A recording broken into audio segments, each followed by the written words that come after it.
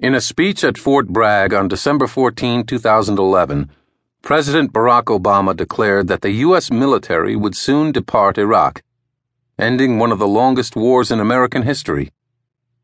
The United States, Obama said, would leave behind a sovereign, stable, and self-reliant Iraq with a representative government that was elected by its people.